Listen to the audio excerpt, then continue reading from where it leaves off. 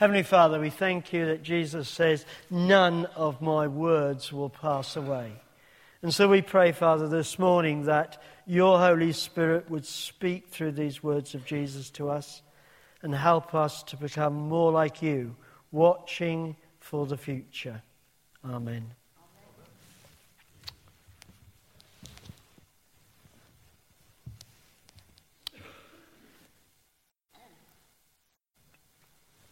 Well, that's the title for this morning's sermon, Be Alert and Prepared for the Future.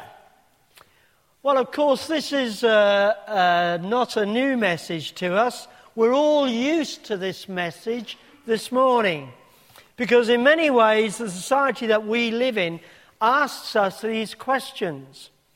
What is our security based upon? Are we prepared for the future? Are we making the right decisions about the future? Of course, in our day and age, this is a big issue with the EU referendum coming up in a couple of weeks or so. And as a nation, we're being asked to choose what kind of future we want as a country. Each side of the issue is asking us to vote for their particular viewpoint of what the future will look like for Britain if we support their stance on the issue. Of course, none of us knows what will be the result of the referendum. None of us knows what will be the result of the future. But of course, it's not just a political issue that we're being concerned about. We're being bombarded in our society with issues concerning our future. So think about all the health issues. You've got to eat this to make sure you are healthy. You've got to do this amount of running to make sure you've lost all those pounds that you've put on by eating chips. You know, we've also been told, aren't we, that, young people are constantly being told what type of qualification they must work for if they want to get a good job. Or what about the issue that young people are faced with, and all of us are faced with, perhaps the future concerning pensions? And will we have a decent standard of living in our elder years? We're constantly being told we've got to think about the future. But in this chapter this morning that we've got in front of us, in Mark chapter 13 that you'll find on page 1019, Jesus takes this to another level, that of kingdom values. Now, we're in this series on Mark's Gospel, and previously we've seen that in Mark's Gospel that the religious leaders have challenged Jesus as to who he is and by what authority he speaks and acts. But in chapter 13, Jesus is speaking to his disciples, that is, those that have chosen to follow him. Jesus is challenging his disciples as to how they are to live, what is their security based upon in a world that doesn't acknowledge the lordship of Christ and God's future plans. Jesus, if you remember, has already warned his disciples in a couple of chapters before that he will be killed. Man will kill him. And now he shows his love for them and for us by warning what the future will hold. Now, it's important as we look at this passage together to recognize that this chapter is not written to promote discussion on prophetic timetables concerning the future, but rather to stimulate right living by the followers of Jesus. And we can divide this chapter up into two sections, which is why I asked for the reading to be done in two halves. So firstly, we've got the first section, verses 1 to 23, which is concerned about the near future. The future that the Jewish people would experience. It's concerned about their identity and what their security is based upon, because it deals with the destruction of the temple. And then we've got verses 28 to 31, which is a parable spoken by Jesus concerning the fig tree and how the fig tree can be used as a way of predicting what's going to happen. The summer's going to actually come after the spring. And then we've got the second section, verses 24 through to 27, which deals with the second coming of Jesus to the whole world. And in verses 32 to 37, we've got the parable of the absent householder, which again refers to Jesus' second coming. So that's the way we're going to look at it this morning in these two sections. Jesus had been in the temple and he'd been teaching and watching the people. And we need to understand something about this temple. Here's a diagrammatic representation of it. It was built by Herod the king, mostly in marble. It was a magnificent building that dominated the city of Jerusalem and the life of the Jewish people. It was built and given to the Jewish nation by Herod to win their support. The temple was the center of Jewish life, and it's what clearly defined who they were as a unique race. They were God's people, and it's what their security was based upon. Because the temple is the place where the Jewish religious leaders believed God dwelt and could be worshipped. So as we imagine that scene with Jesus leaving the temple, it must have been a terrible shock to the disciples as they left the temple, because Jesus predicts that this mighty temple would be destroyed. It would be destroyed. He is challenging and teaching his followers to consider the future and what is the basis of their security. And so we read in verses 5 to 23 that Jesus gives his disciples 4 instructions on how they are to live their lives and how they should respond to this dreadful event that is recorded in verses 5 to 13. So let's have a look at these 4 things that they should actually consider. Firstly, we see that they should not be misled by confusing religious claims of messiahship or speculative interpretations of what will happen in the future. Verses 5 and 6. They are not to panic, even though there will be painful natural events like earthquakes, famines, and nations fighting against each other, as represented by the pain of childbirth. Now, this use of this imagery of childbirth is a very good illustration, because childbirth at the time was a common event.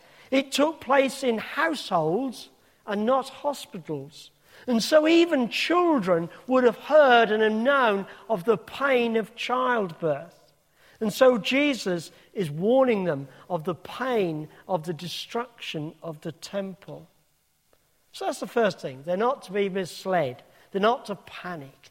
But secondly, verse 9, they're not to be afraid of telling others about Christ, even if they're flogged, beaten, and imprisoned.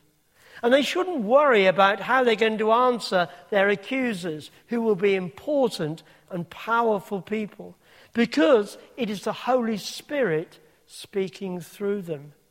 So it's not their responsibility to have to draw up clever answers to the accusations made by these powerful people.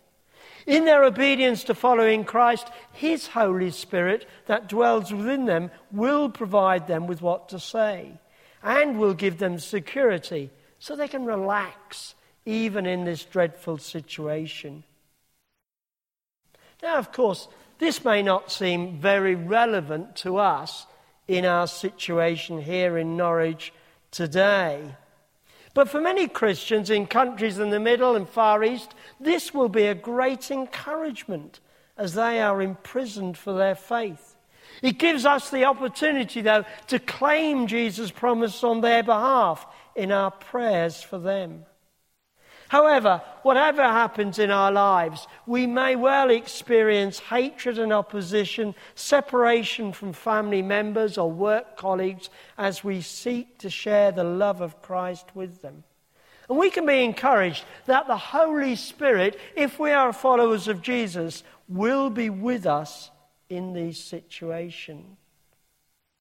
So then, how should these disciples and we act when opposition comes? Well, look in verse 13. Jesus says we must stand firm in our faith and not be surprised by persecution in whatever form it takes. So what then is the future as followers of Jesus likely to be? Well, twice within this passage, their future is spoken of, that they are not to be surprised. We read in verses 23 and 33 that they are to be alert and to be on guard, to be prepared for the future. But in this preparation, they must also act. Look what it says in verses 14 to 23. They are to flee to the hills when the Roman army came. It was going to be a truly dreadful time.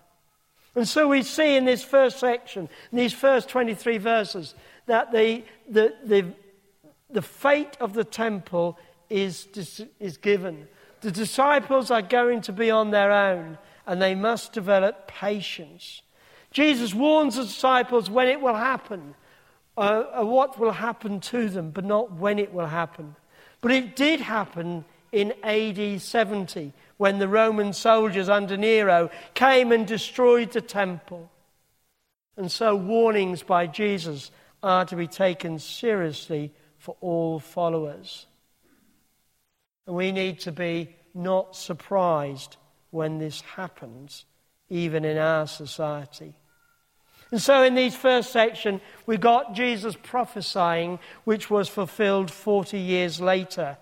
But there are messages for us today when societies set themselves against the gospel, when Jesus' standards produce arrogance and dehumanizing structures, where there's deep injustice and radical oppression.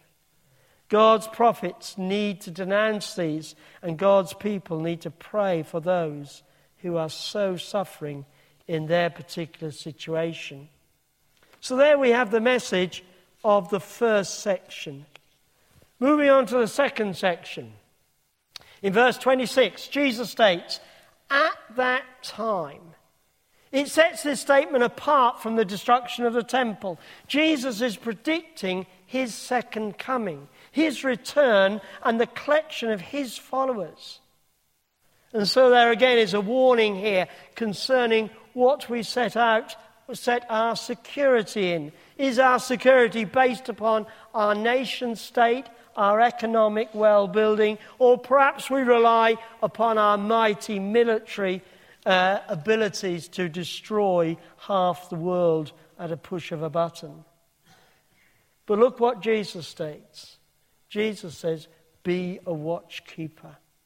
And he uses this parable of that's found in the about houses in the Middle East. And they're going to put a picture on the screen of what a typical large house in the Middle East would look like.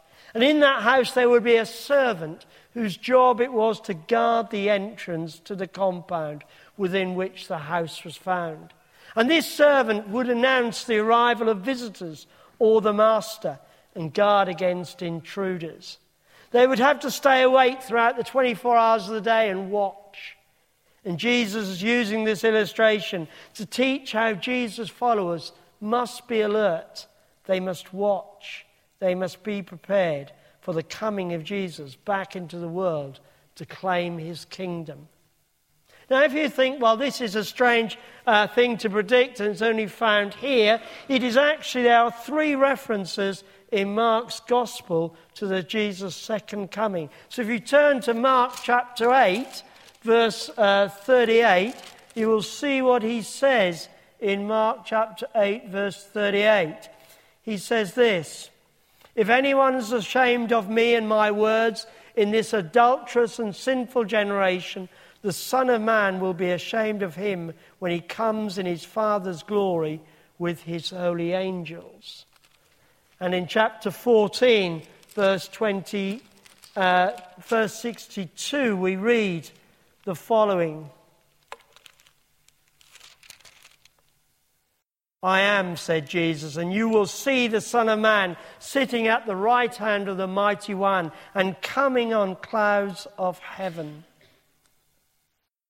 Now this is a subject, isn't it, that we don't hear a great deal on within our preaching or teaching in churches today.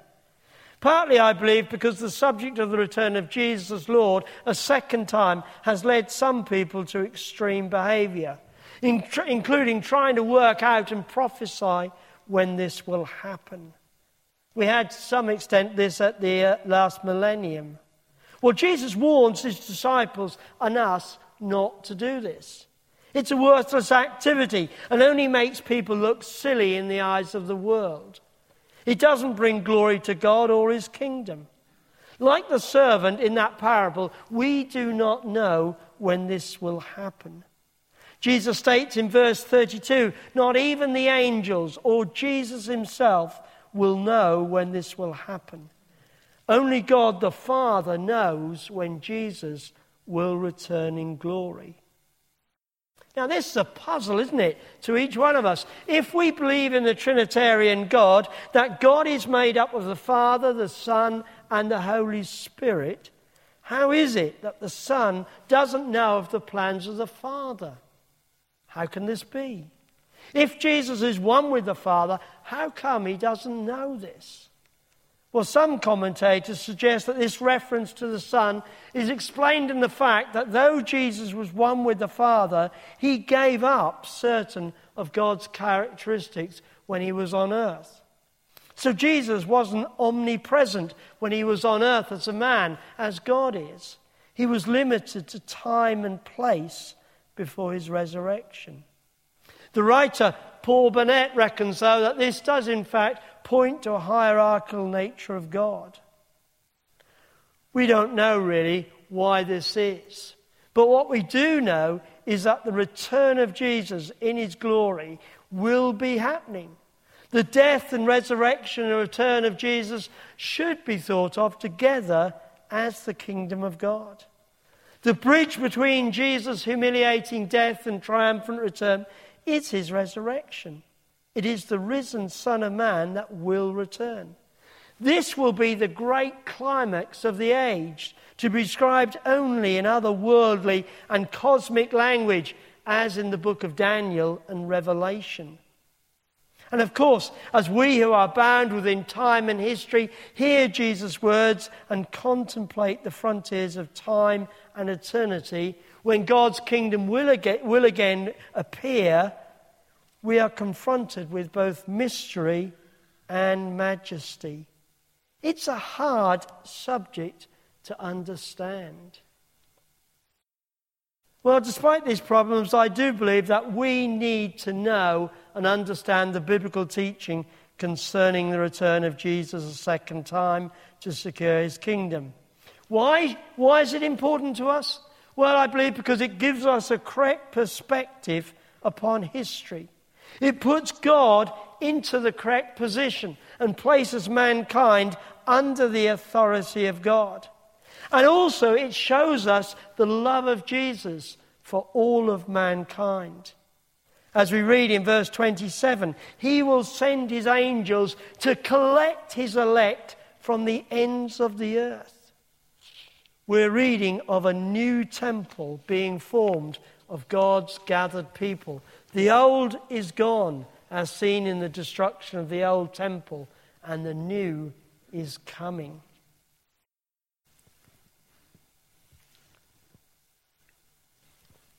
Now, for some of us, Jesus spoke those words a long time ago. And there's been so far no second return of Jesus. And this can lead us to doubt the words of him and doubt that he will return again. We should, though, be reminded that the sign of his coming, the destruction of the temple, did take place, as he said it would. And all other prophecies of Jesus concerning his death, his resurrection, the coming of the Holy Spirit, the persecution of his followers, the desecration and destruction of the temple, the sufferings of the people in Judea have all been fulfilled in history. It is only his prophecy of his second coming that awaits fulfillment. And so we have this promise prophesied by Jesus that he will return to collect his followers. What a wonderful promise for each one of us. What a wonderful demonstration of God's love for us and for all mankind. But how should that leave us? How should this affect my sense of security, my daily life and the life of this church? Well, if I truly believe this promise, then each day as I get up, I should expect the return of Jesus. And this should affect how I live, how I share the good news with the people that I live with and meet. That's the challenge, and that should give us the greatest encouragement and stimulus to us. To go out and share the good news that Jesus died for our sinful lives, that Jesus loves us so much that he offers us the chance to be a part of that collection of followers drawn into God's kingdom through the death and shed blood of Jesus. But not only will this be an encouragement to each one of us who follow Jesus, it should also be a stimulus to the church, that the prime aim of the church is to enable people to hear this wonderful news, that God loves them so much that he provided a way for each one of us to be a part of Jesus' kingdom, and that we can all become followers of Jesus, saved by grace and not by our own efforts.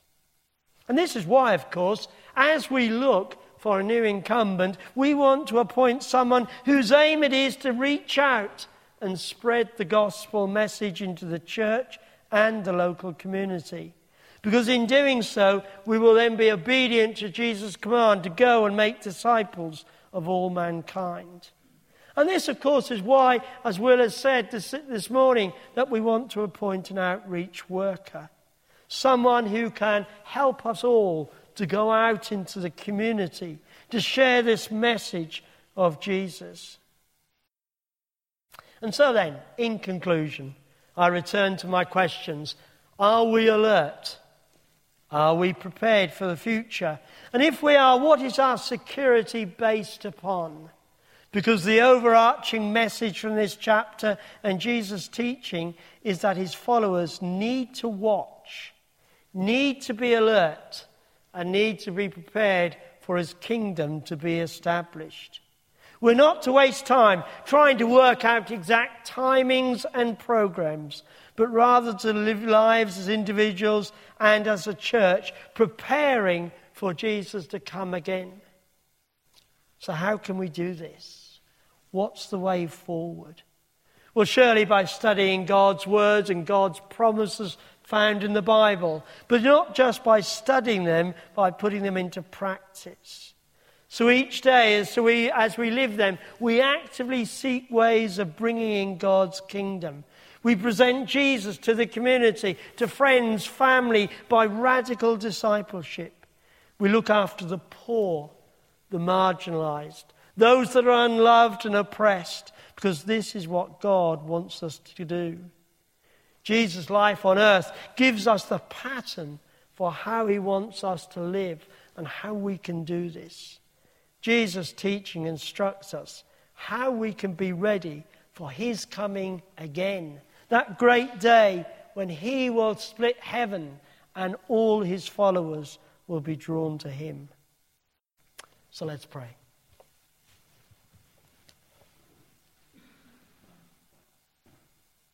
Heavenly Father, we want to thank you for Jesus. We want to thank you for his message of salvation. Father, we want to thank you that we can come individually and corporately before your throne. We can ask for forgiveness. We can rely upon the promises that Jesus gave us. And we can look to spread your word throughout this week, your word of love for everyone who is apart from you. So fill us anew, we pray, with your Spirit. Amen.